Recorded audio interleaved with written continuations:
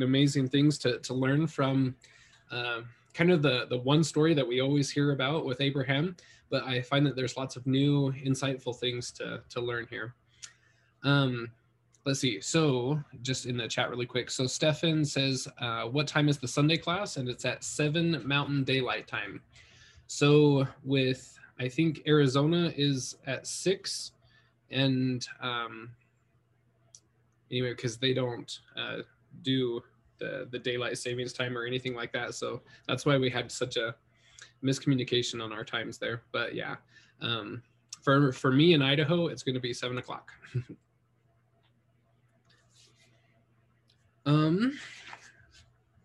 So yeah, diving into the sacrifice of Isaac.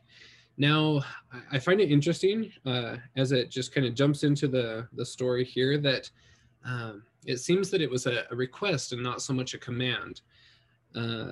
On page 208, it says that God was essentially saying, I request of you. And Jewish tradition similarly records the Lord as saying, please.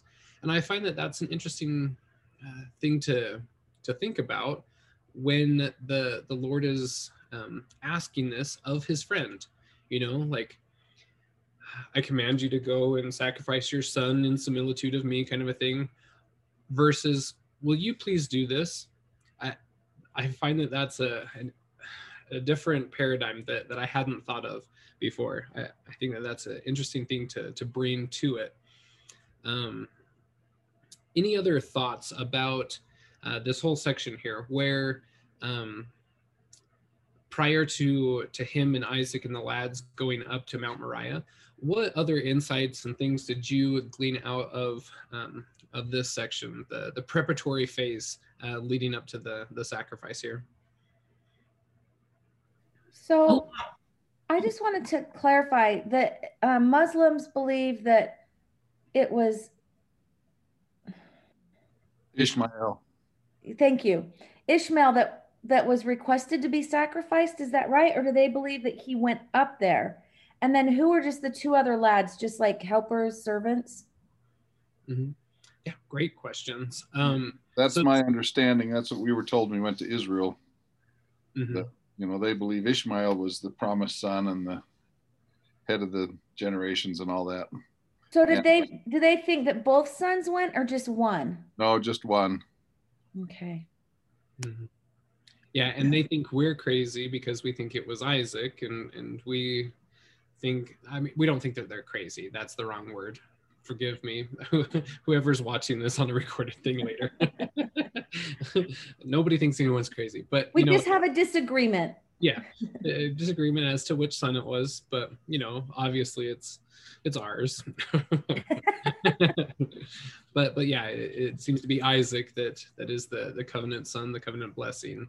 Although, as we've learned from previous things and here in the rest of the book too, that Ishmael is very much regarded as a son in favored standing with Abraham. He's not just cast off forever, kind of a thing.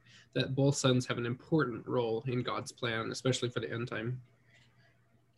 So Cameron, I was just going to say, I remember when I went on my mission, one of the stories I heard from the brethren was that they had asked a group of missionaries to please move to the front so the missionaries could fill into the back of the tabernacle.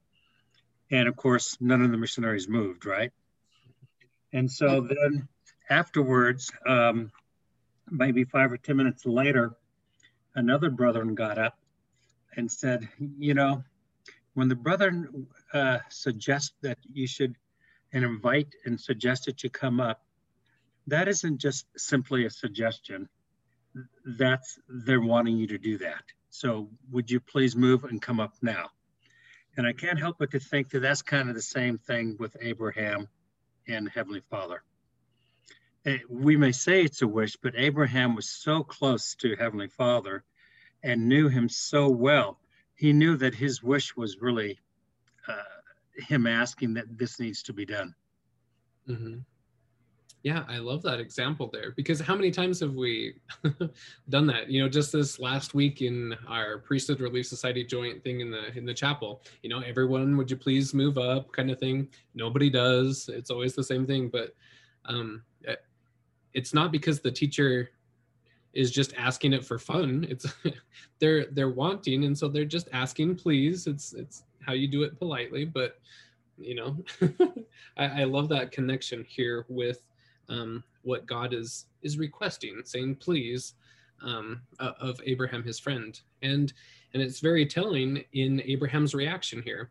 Like it points out that this is the man who just pled with fervor for the people of Sodom and Gomorrah. Why didn't he plead with the same fervor for Isaac here? Like, oh, Heavenly Father, please, if I can just spend one more month with Isaac or this or that, like, why didn't he negotiate on Isaac's behalf versus Sodom and Gomorrah? It's a totally different scenario here. This is a request. This is something that that Abraham is showing his love for God, and anything that he asks, he knows that it wouldn't be contrary to his will. I just love that insight into Abraham here, and the kind of contrasting stories that we have almost back to back. I think also, like in Sodom and Gomorrah, he was pleading because the people were wicked. Mm-hmm. But he trusted Heavenly Father. He knew the covenant. He knew that his son wasn't wicked. So there's a little bit of a difference, because he was pleading for their souls. He knew that Isaac was a covenant, right? Mm-hmm. And keeping his covenants. And so whether he lived or died, he would be blessed and belong to Heavenly Father, right? Mm-hmm. Yeah. So maybe that's why he didn't plead. If he pled, it would have been for himself, not on behalf of others. Yeah, very much so. It would have been a self-serving kind of a plea versus... Yeah, and I love that he trusted Heavenly Father so much that he didn't even question. And I just think about things that happen, how come I got in that car accident or what, and how often we question on things that seem big to us, but maybe not as big. And we just always, I don't know, it just seems like it's just a nature to question all the time. Mm-hmm. Why did I get the answer to marry this person, and now you're telling me to leave, right? Like, this has been a bad experience in this marriage or whatever. People have all sorts of different experiences, and we always tend to question. Mm-hmm.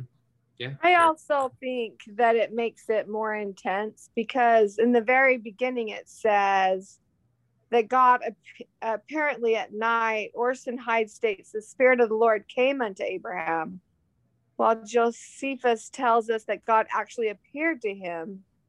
So I don't know, it's more intense, I think, if he actually shows up and talks to you. Like, it's not just like, oh, I have this feeling I'm supposed to do it. Like, it's like a face-to-face.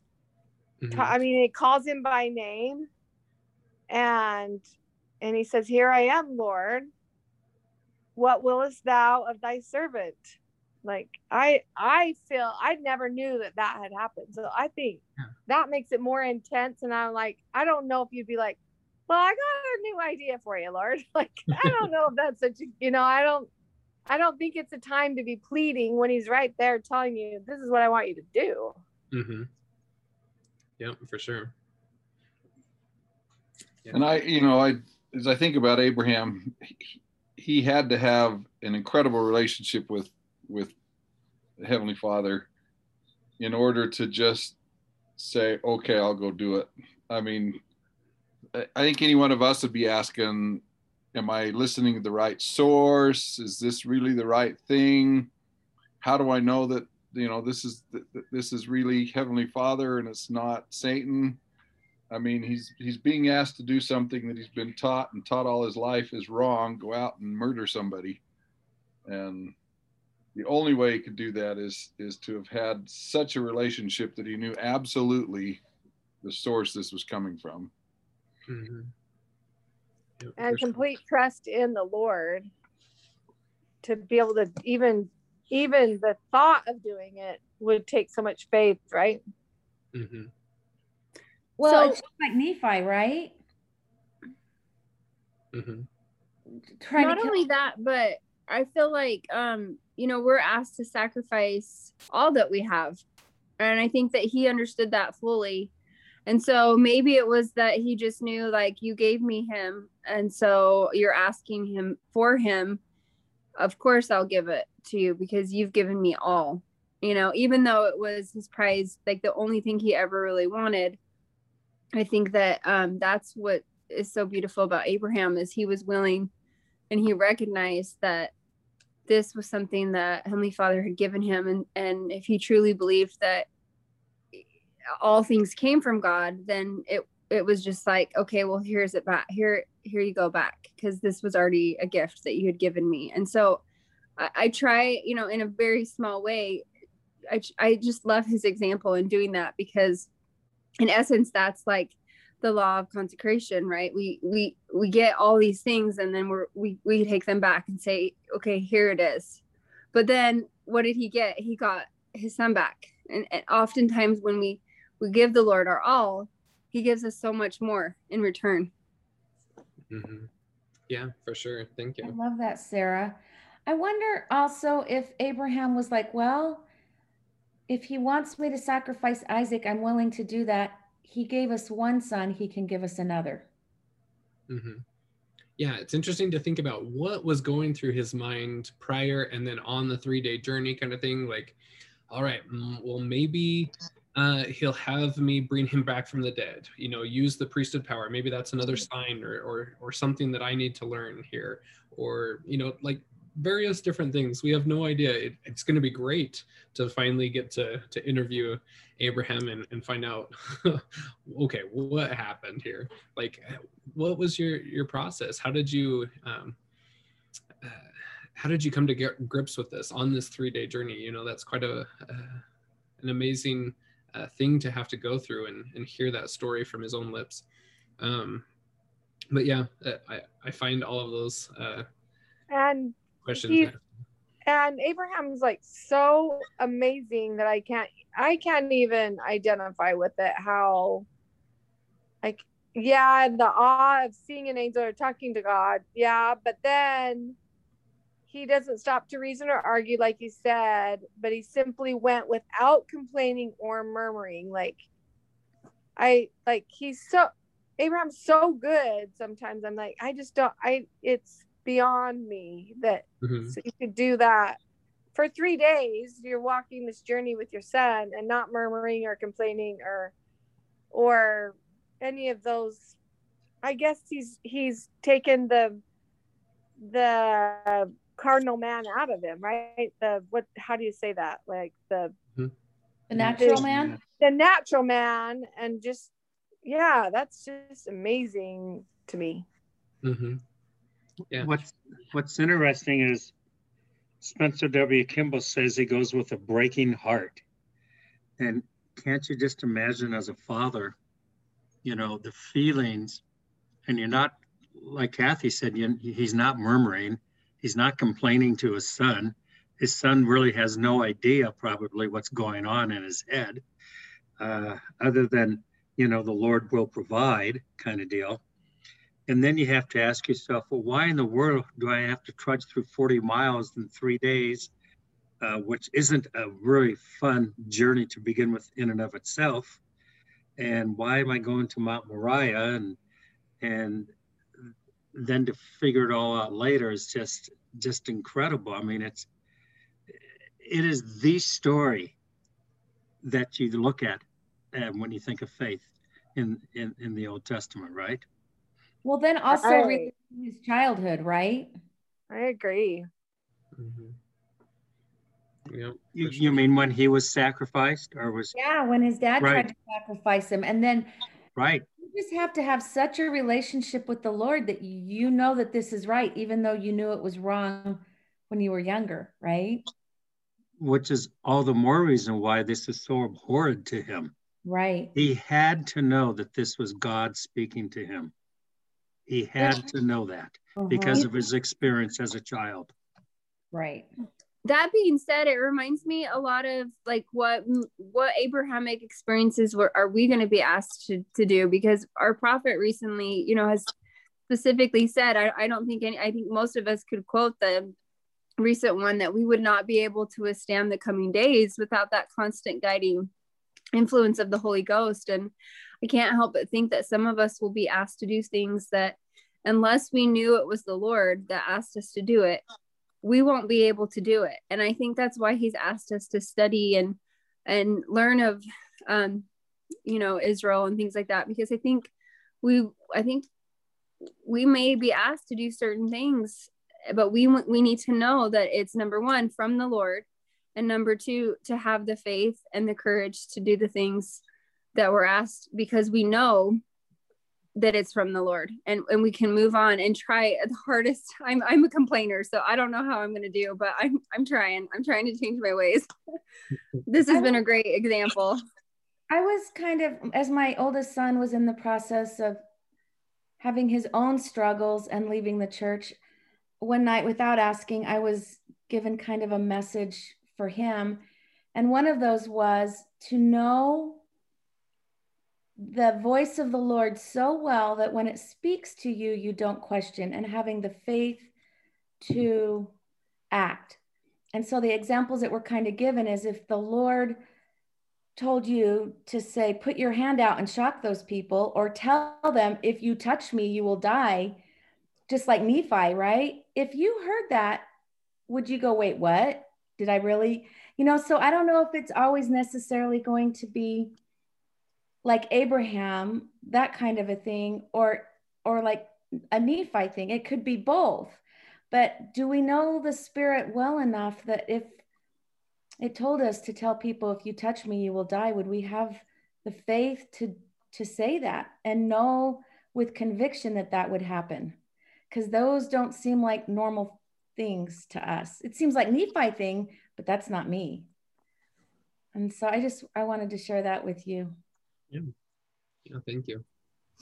There's one other thought that I'd like to share, if I could. Abraham had all of the faith in the Lord to do what he was going to do. But look at Isaac. I mean, he was a young man, but he still could have got out of it if he would have wanted to. But he had enough faith in the Lord, and also enough faith in his father to know that what his father was going to do was what the Lord had asked him to do.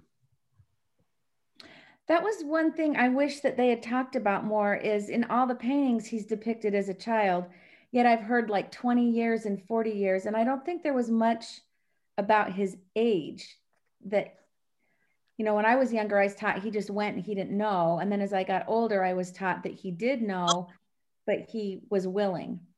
Mm-hmm. And so I wish there was a little bit more about his age, but there's nothing, I guess, written in other documents about that. Mm-hmm. Yeah, like if you're following the timeline at the beginning of the book, he's somewhere around 25-ish. Some people have surmised that he was 33, again pointing to Christ. We just don't know, but that would be interesting. Yeah, because he's very much a similitude of Christ in this whole scenario here, and it wouldn't surprise me at all if he was. I also think it's interesting to look how this book has progressed and all of the challenges and all of the things he's been through.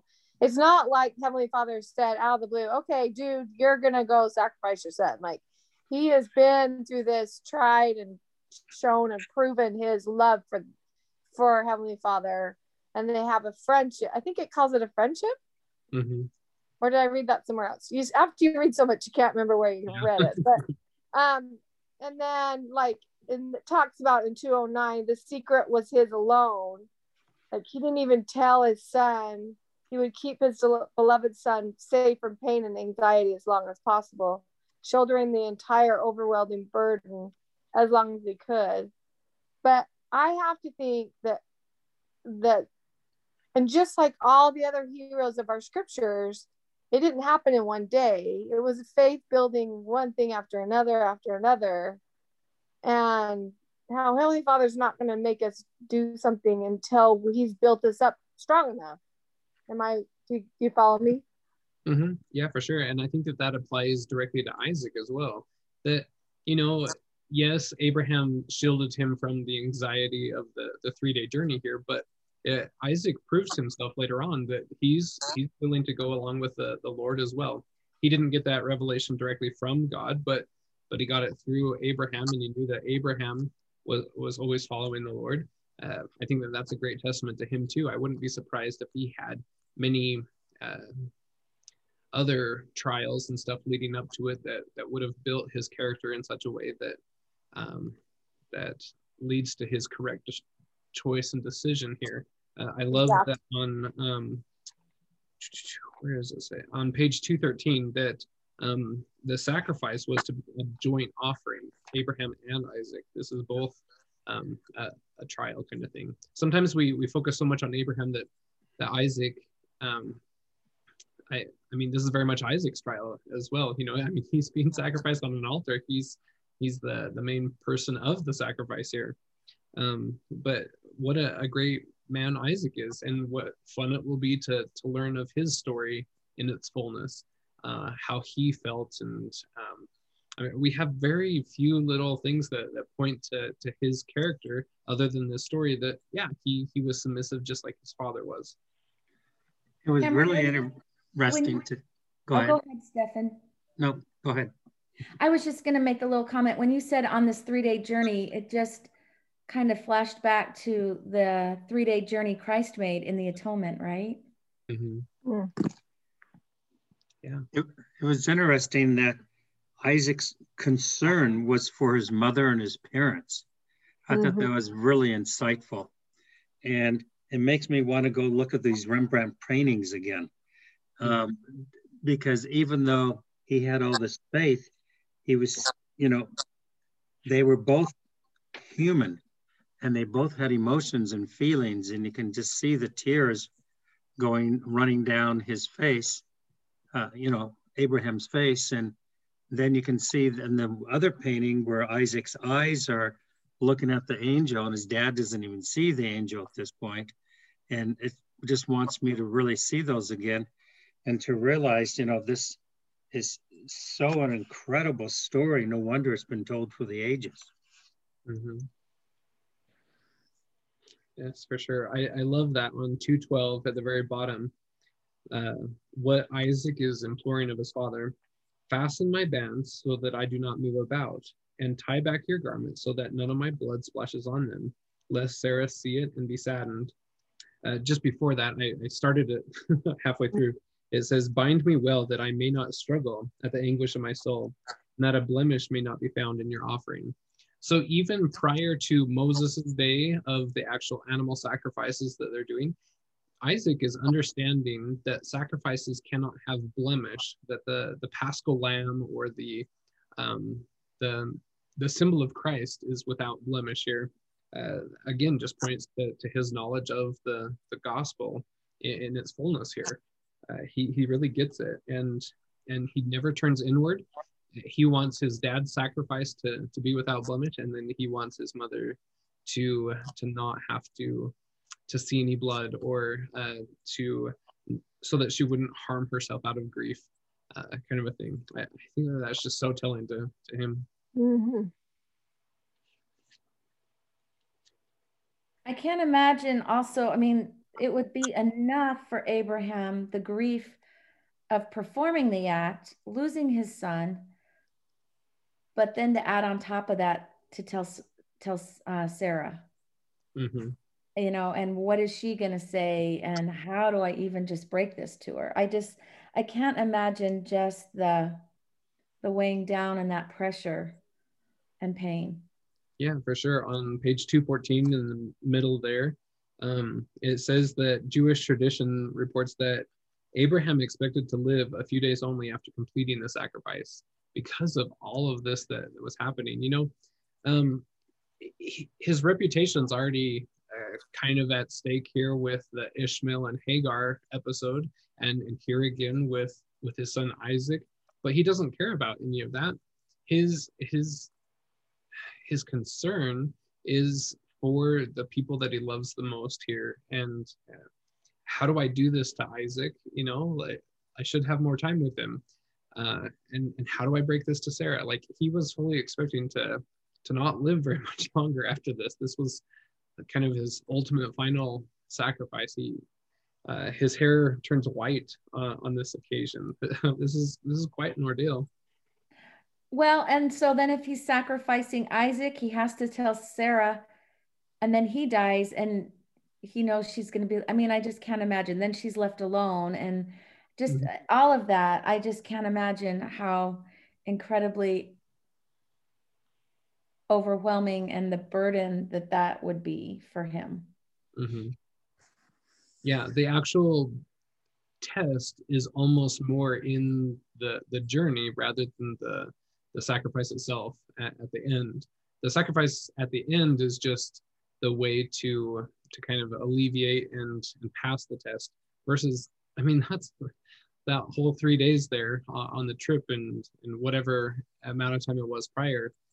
That's kind of the real test. When you're left to your own mind and letting it swirl with all the different possibilities and outcomes, and who's going to take it this way, and how am I going to rationalize everything, like all of that is a trial in and of itself, having to deal with our own brain and our own natural man tendencies. But here it shows that he had overcome all of that. All he needed to know was what God needed done. I don't know about the rest of you, but I just feel like, you know, I remember learning the story in Sunday school and primary, and I just always felt like it was like, oh, he was asked to kill his son, sacrifice his son, and the Lord provide. And it was just kind of like you knew the end, and it was just kind of all glossed over. So I really appreciating it and really learning and getting into his heart. And just to read this chapter alone would not let you identify with Abraham as much without reading all the other things that he's been through. And so I've really appreciated that, because it just seems like the whole story's always been glossed over, and the Lord provides and it's all good. And you know what I mean? Yep. Yeah, I find that that's the way it is. And not to diss on Sunday school, it's an inspired program. I'm not trying to say that, but I mean, we just gloss over things so quickly. You know, I mean, there might be one, maybe two lessons on Abraham in the Old Testament year. We bring up the Abrahamic blessings every once in a while, but that's why I love studying history and learning from all of these texts and writings that we have, so that we can get a fuller picture, that we can actually see this drama and dive into their hearts and motivations, etc. I love that. I feel like I almost learned more about Jonah and Job growing up than Abraham. And I'm like, why? Why? Abraham's a very glossed over kind of a prophet, which is weird, because that's literally, I'm finding what it comes down to, the blessings of Abraham and all of that. No wonder President Nelson is trying to get us to study it. And how, and this is our covenant, we don't have the Job covenant. We don't have the Jonah covenant. It's the Abraham. And yet, yeah, we just haven't learned about it. So I'm really grateful for this. Yeah, and as we dive into Isaiah Decoded, you know, Abraham talks about the three covenants: the Sinai covenant, the Davidic covenant, and the Abrahamic covenant. And now that I've really dove into the Abrahamic covenant, I'm like, okay, what is the Davidic covenant? I'm not sure on that one. The Sinai covenant, I can guess, you know, just a kind of a smattering, but like, these are three main covenants that God has made, and they're still in force. And yet they're very much left up for us to study. They're not just going to be spoon-fed to us. It's a personal efforts required to learn about these covenants. Well, and then if you want to take, so go ahead. Sorry, Stefan. No, you go. You always say it better than me. Go ahead. Just two things. I never put this together about the ram being caught on page 216 in the thicket, right? Yeah. And the God now explained to Abraham that his descendants likewise would be trapped. I thought, oh my goodness, because they'll be trapped through their sins and entangled by foreign powers. And of course, both the northern tribe and the southern, Judah, you know, and Israel, they both get taken away, right? Captive. So this is all symbolic. And then in page 217, it says, and it was God's desire to bless Abraham. And I think, okay, boy, do we really need to look at this differently? Because how often when we go through trials do we say, you know, woe is me, and why is this happening? And you know, what am I supposed to learn out of this? And here Abraham has such incredible faith that this was the Lord's way in being able to bless him. And boy, doesn't that shed a new light in this whole story. For sure. Exactly.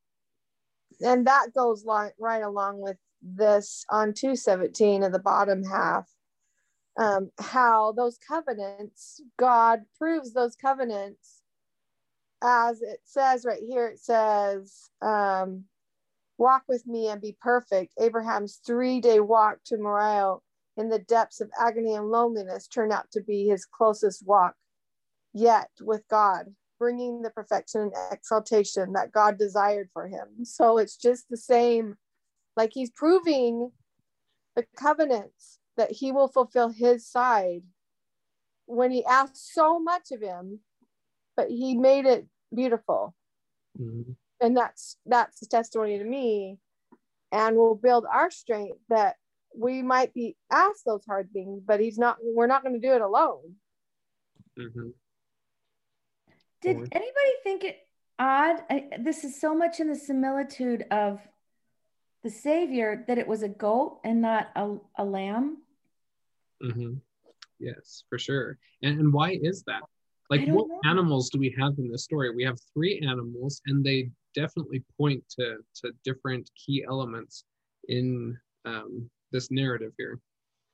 Yeah. What's the third? A donkey, a goat, and what's the third? Yeah, the donkey, the ram, and then the lamb, because Abraham. Oh, there was a lamb. Did I miss that? Where does it point that out? On page 220, the very top. Okay, I guess I'm calling the ram a goat. Mm-hmm. Yeah, it's a ram. And then let's see. Well, I guess it starts on the previous page, just the last thing here. So 219, it says, and as Abraham had walked up the mountain to perform the sacrifice, he had promised Isaac that God would provide a lamb. What God provided that day was a ram. So where was the lamb?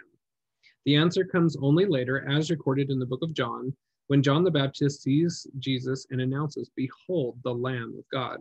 This was the fulfillment of Abraham's prophecy, uttered in the only conversation that Genesis records between Abraham and his posterity.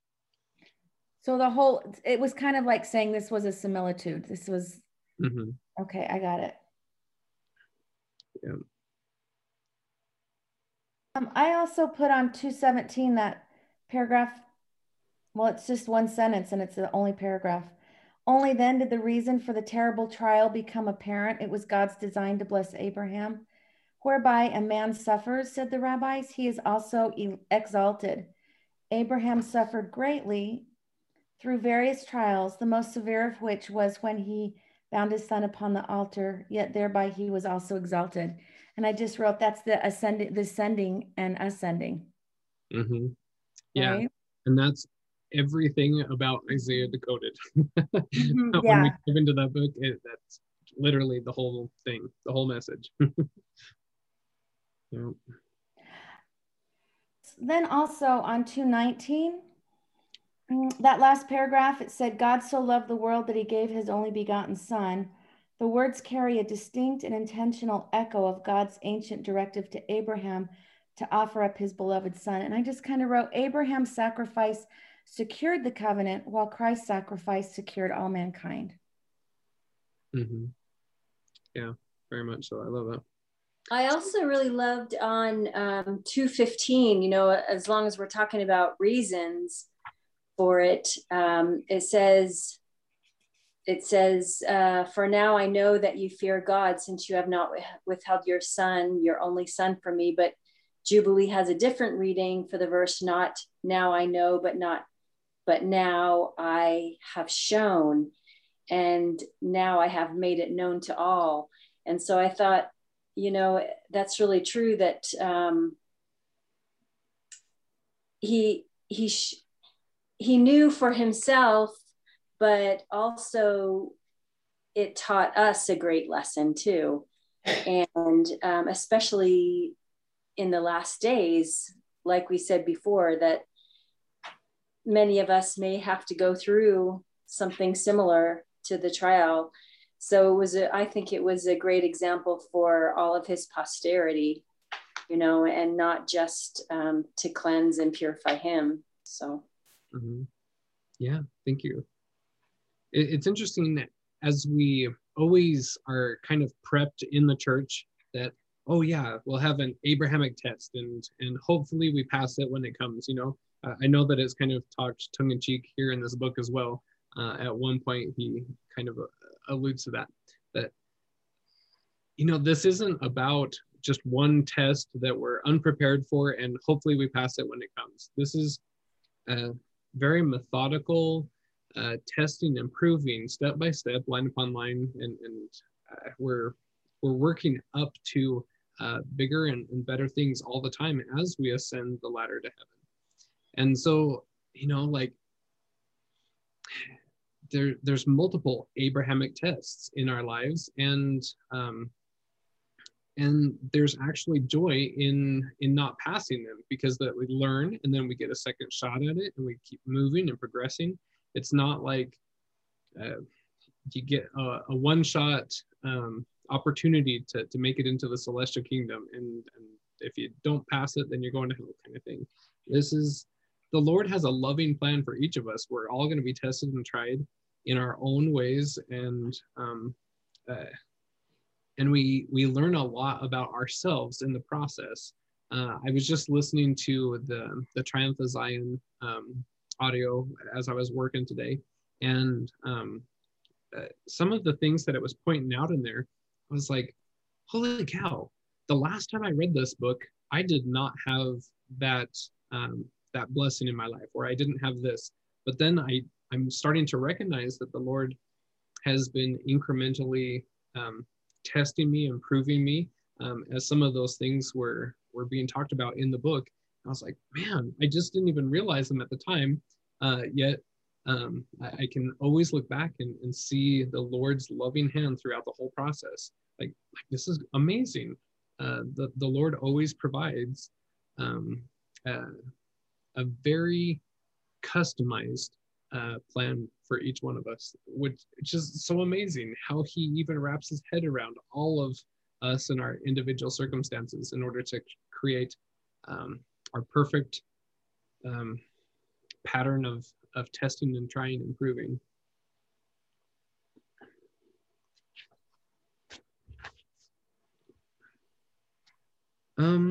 Let's see. So as we kind of go to like page 218, I find it interesting throughout this chapter, it reiterates a few times the sacrifice of all things. There at the bottom of the first paragraph, it says that an event that shows that if a man would attain to the keys of the kingdom of an endless life, he must sacrifice all things. So just throwing that out there, what does it mean to sacrifice all things? Like literally give up everything, or is it just our desires, or in order to inherit eternal life, especially the keys of the kingdom of an endless life, what does it mean? And how do we actively pursue that? Is it just something that we just endure to the end kind of a thing? Or what does that mean? What does that look like for everyone? Yeah, that's the first time anyone's ever raised their hand, I think. Oh, what you got? Well, I remember a quote, I think it's by, I'm not sure if it's by Maxwell, but he said that we have to sacrifice our will. That's the biggest thing, because God's given us everything else. And if you look up the definition for will, because I didn't really know what that meant, and it means our desires, our wishes, our opinions, our beliefs, everything that we think, God knows everything, and we really don't know. So it's where we learn to trust God with what we want and what we think, because, you know, he knows what's best for us. And sometimes we think we do, and we want to take the lead, you know, and it's like, I think that's the hardest thing to give up, is our will to God. Yeah. And that's really all we have to sacrifice, really. Yeah, because everything else is a gift that we already have, kind of thing. Right. That's the only thing that's truly ours that we can willingly give up. And So, we're asked to sacrifice that one thing. Yeah, exactly. And it's hard because it's usually our pride, because, you know, it's usually what we think and believe is right. Sometimes we pit it against God, or we pit it against somebody else, you know, like, well, I think I know what's best for you, you know, and it's, everybody has their agency to choose what's best for them, you know, according to how they perceive God's laws, or, you know, how they choose to live them. But yeah, so it's it's just, we have to give that up, and that's a natural man thing, and it's really difficult sometimes to give that up. Mm-hmm. Yep. That will makes me think of Martin Harris with wanting the 116 pages, right? Thinking he knew what was best. But I'm also thinking of Martin Harris, like, while it's our will, sometimes our will is to hold on to our possessions, and how he willingly mortgaged his farm because the Lord asked him to. And so sometimes maybe our will is our possessions. He's thinking, my wife's going to hate me. My wife's going to leave me. You know, it was more than just the farm. There was a lot, and that he gave up. And so I think sometimes that's the same with us. Mm-hmm. Is our will is also, and here Abraham's will was his son, right? Yeah, for sure. And it's I'd say it's whatever we put above the Lord. You know, if we put things or our own desires or our own thoughts above the Lord, or possessions above, they become idols, or they become whatever, you know. Mm-hmm. Yeah, I totally agree. Thank you, Elle. Yeah, I think that idolatry is seriously one of the biggest things that we'll ever face in this life, actually giving it up, because a lot of times we don't even recognize it. People, all of us, because this applies to everyone, anyone that has an idol, they do it because they are in it. They don't have a proper perspective on it, kind of a thing. And it's not until you actually give it up that you see how much you were engrossed in it, kind of a thing. And that's why it's like, seriously, the number one commandment: love God, worship him. Only there's only one God, and anything else that we set up, it's always been the downfall of the children of Israel ever since day one. It's always been idolatry in one shape or another. It takes different forms in every person and culture and time frame, but idolatry is huge.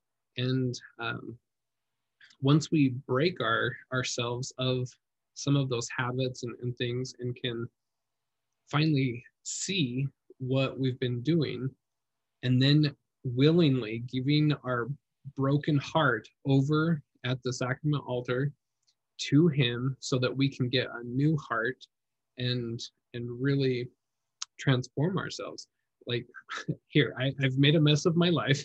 Here you go. it's all I got. But I really do desire your will above mine, because obviously mine didn't work out so well. Kind of a principle. I love that imagery. Thank you.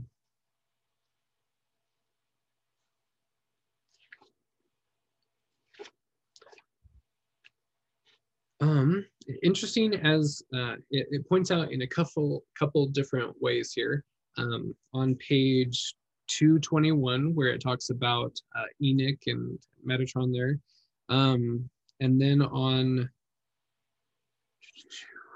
which page is it? 215, that there's a lot more people than just who we've assumed is the story is about. We have Abraham and Isaac and this angel that comes down, and possibly God. Like, there's, when we think of the story, typically we're thinking about like 3 to 4 characters. But here we're seeing lots of people involved in this whole event thing here. So the rabbinic texts tell of the angels weeping and pleading with God to stop the sacrifice.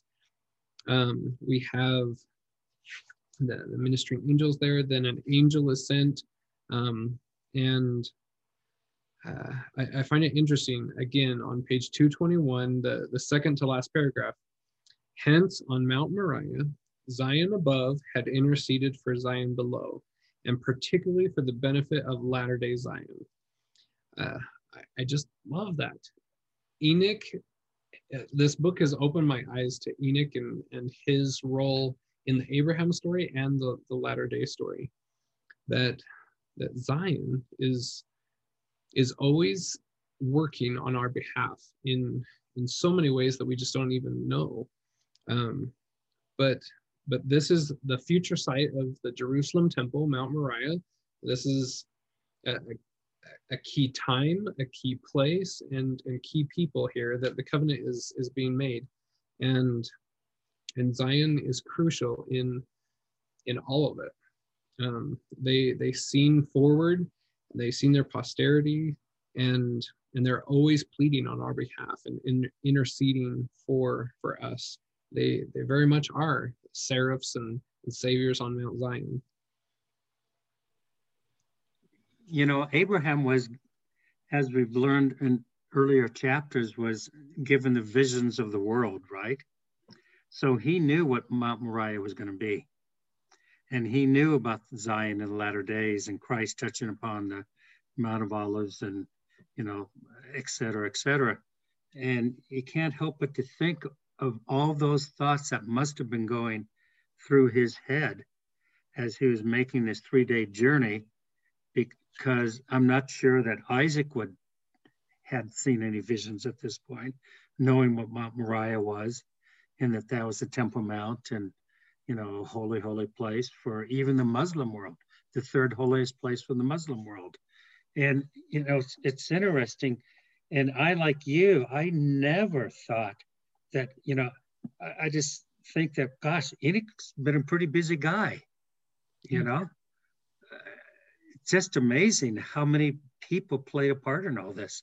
And I never realized that Enoch was so involved. And then I had this thought, well, Enoch's, and maybe this is I mean, I don't know the answer on this, but I mean, Enoch created a Zion city, right? Mm-hmm. You know, was he the first? Well, we know, I think that he's probably the only city that was, or the first city taken up, right? To heaven, which will come back. And the question is, you know, was he the pattern for the rest of us in creating Zion? Mm-hmm. Yeah, and it's very interesting. Like, when we think of the ministering angels or archangels or whatever you want to call it for our day, we typically think of Moroni, Peter, James, and John, Moses, Elias, and Elijah. But oftentimes we don't even, it doesn't even enter the head to think about Abraham, Enoch, Noah, these ones that actually made the covenant for the latter days. But look at how active they were then in not just their own dispensation, but others. And what are they doing for us today? We know Enoch's role in the future, but I don't think it just stops there. You know, I think he's been active the entire time, interceding on our behalf. And what things and blessings are we just maybe not even realizing that they're acting on our behalf all throughout this restoration as we keep getting things restored all the time.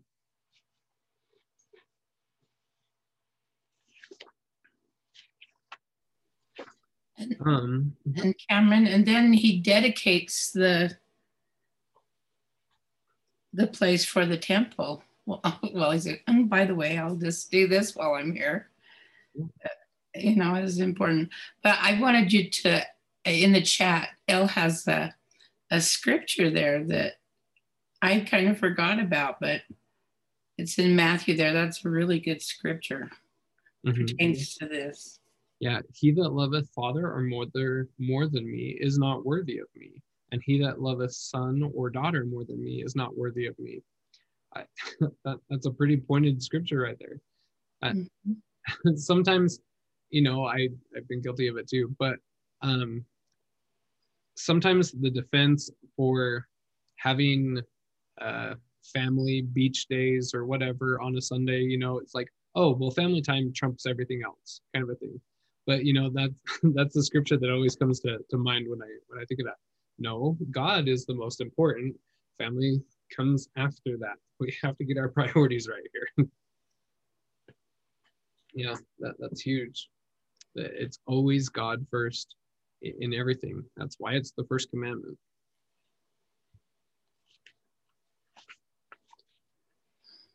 Let's see. It seemed like there was another thing that I was going to talk about. So Cameron, or anyone out there, why do you think he took those other 2 lads with him? What's that all about? I don't even have a guess. The more I read it, the more it seems highly significant, yet I can't quite put my finger on it. There's got to be symbolism. It's pointing to things. Like when we're looking at the whole sacrifice, looking at the sacrifice as a whole, it's always pointing to Christ and his sacrifice during his mortal ministry. Is there some types and shadows pointing to 2 lads there? Maybe because he needs to witness.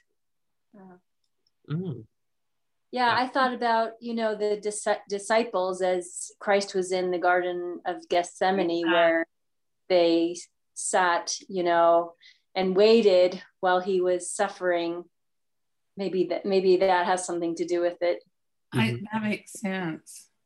Yeah, because it's kind of also, I was thinking the 3 days, that he suffered alone. I thought about how that kind of paralleled the Garden of Gethsemane, where, it was before the actual event that he suffered so much, just like Christ suffered so much in the Garden of Gethsemane before the actual event of the crucifixion. So I don't know, maybe there's a parallel there or something. I don't know. I think there's a lot of here, and he had Isaac pack the wood too, as Christ had to pack his cross.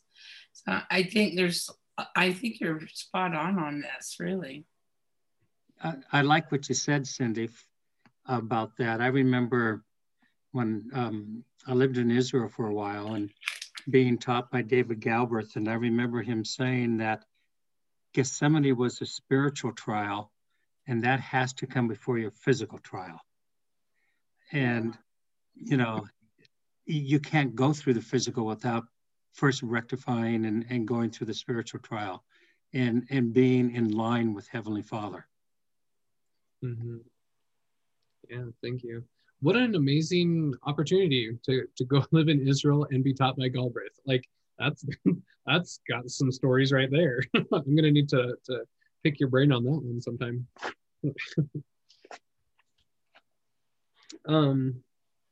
But yeah, it's interesting on the bottom of 208 when we're talking about these servants and lads. So he says that he rose early in the morning, saddled his donkey. He did it himself, although he had many servants. And then he took his 2 lads. I mean, he could have said he took a couple of lads with him, like somebody from his group, whatever.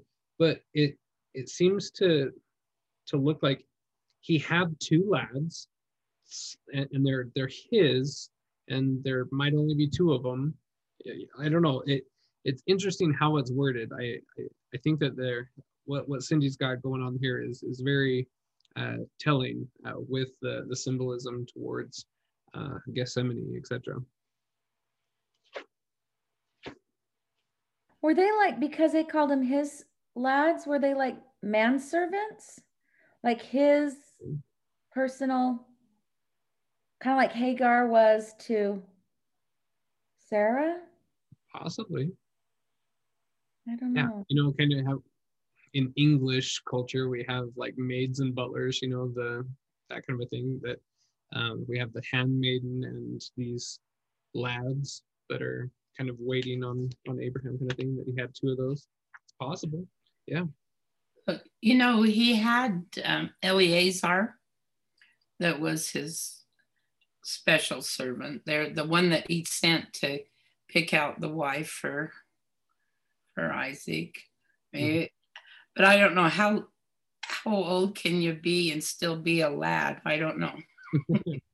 And I always pictured Eleazar as being older, but maybe he was younger than I thought too. Well, compared to Abraham, he was a lad, no matter how old he was. there you go. Yep, exactly. And it's interesting to note that Eleazar is the one that gets translated up to the city of Enoch. Oh, that's right. He's very crucial in the whole story here, with if he is one of the lads, Mount Moriah, and then picking out Isaac's wife, and then actually being translated later on. That could very well be. Maybe he is Elias. Huh?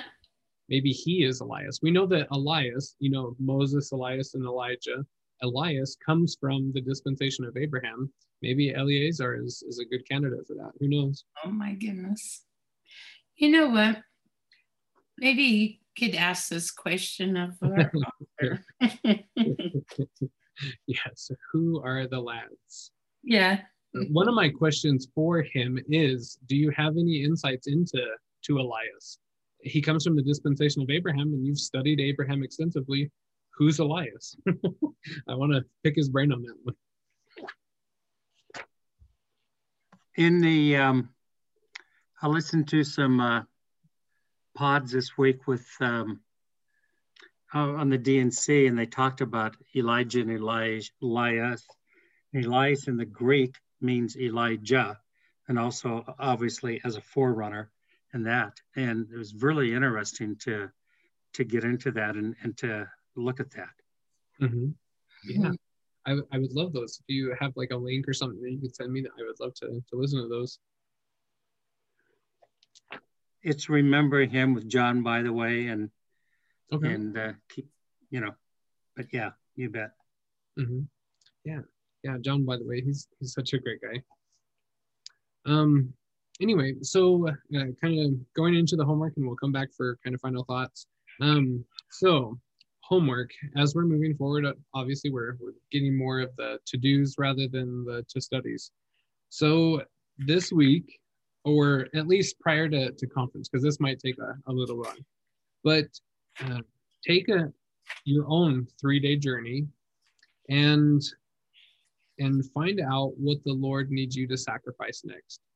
A personal sacrifice of whatever the Lord actually reveals to you.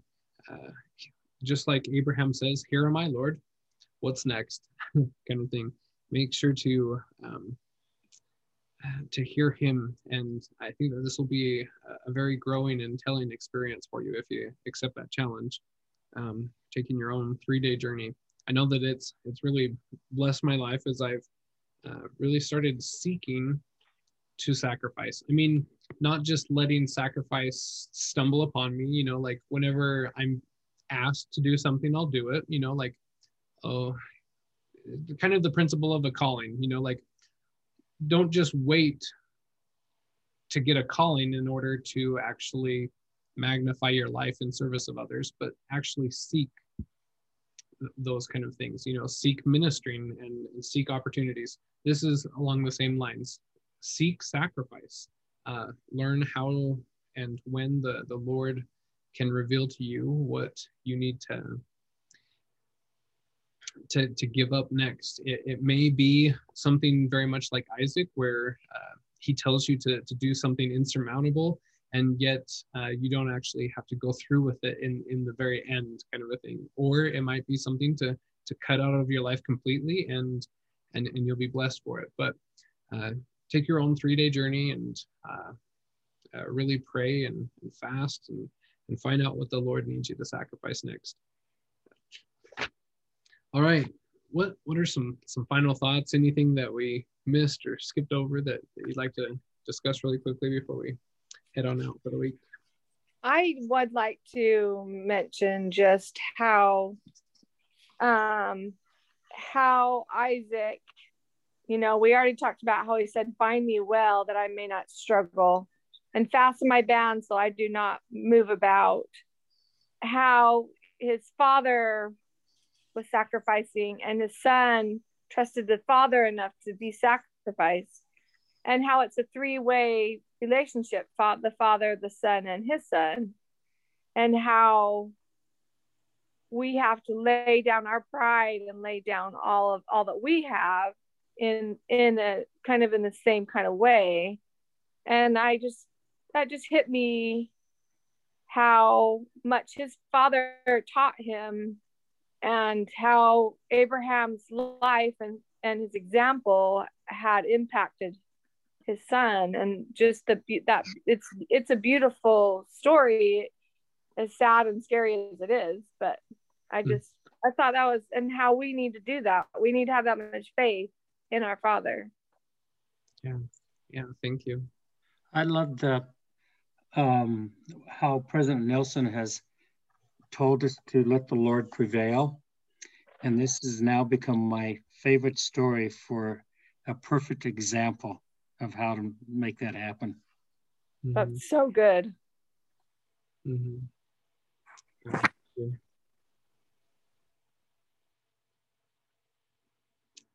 All right. Well, it's been fun again. I'm grateful for everyone coming and participating and stuff.